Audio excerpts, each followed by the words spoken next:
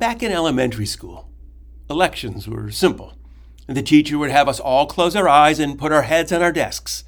With only the teacher looking, she would call out the names of the candidates, and the students were instructed to raise their hands for who they wanted.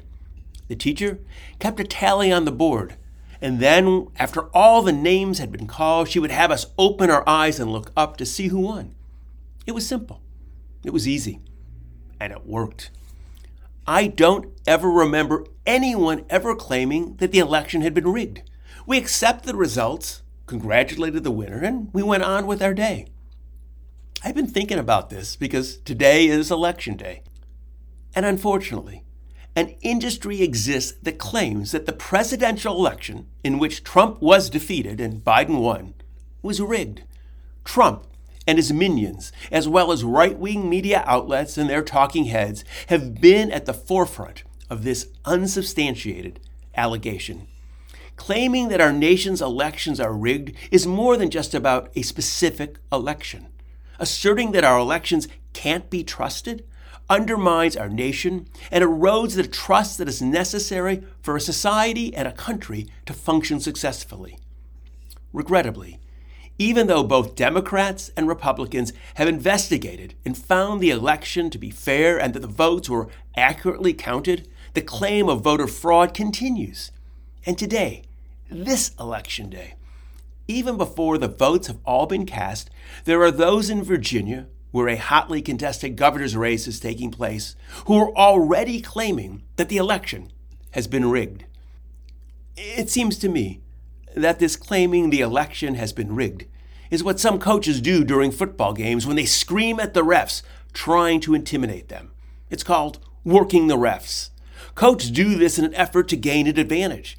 The idea being that if you scream at the ref enough, the ref will be reluctant to make a call against your team later on, unless the call goes in your favor, not because it's the correct call, but because the ref didn't want to be screamed at again. It's no longer about fairness, but rather who has the loudest voice and who's willing to rant and rave without embarrassment.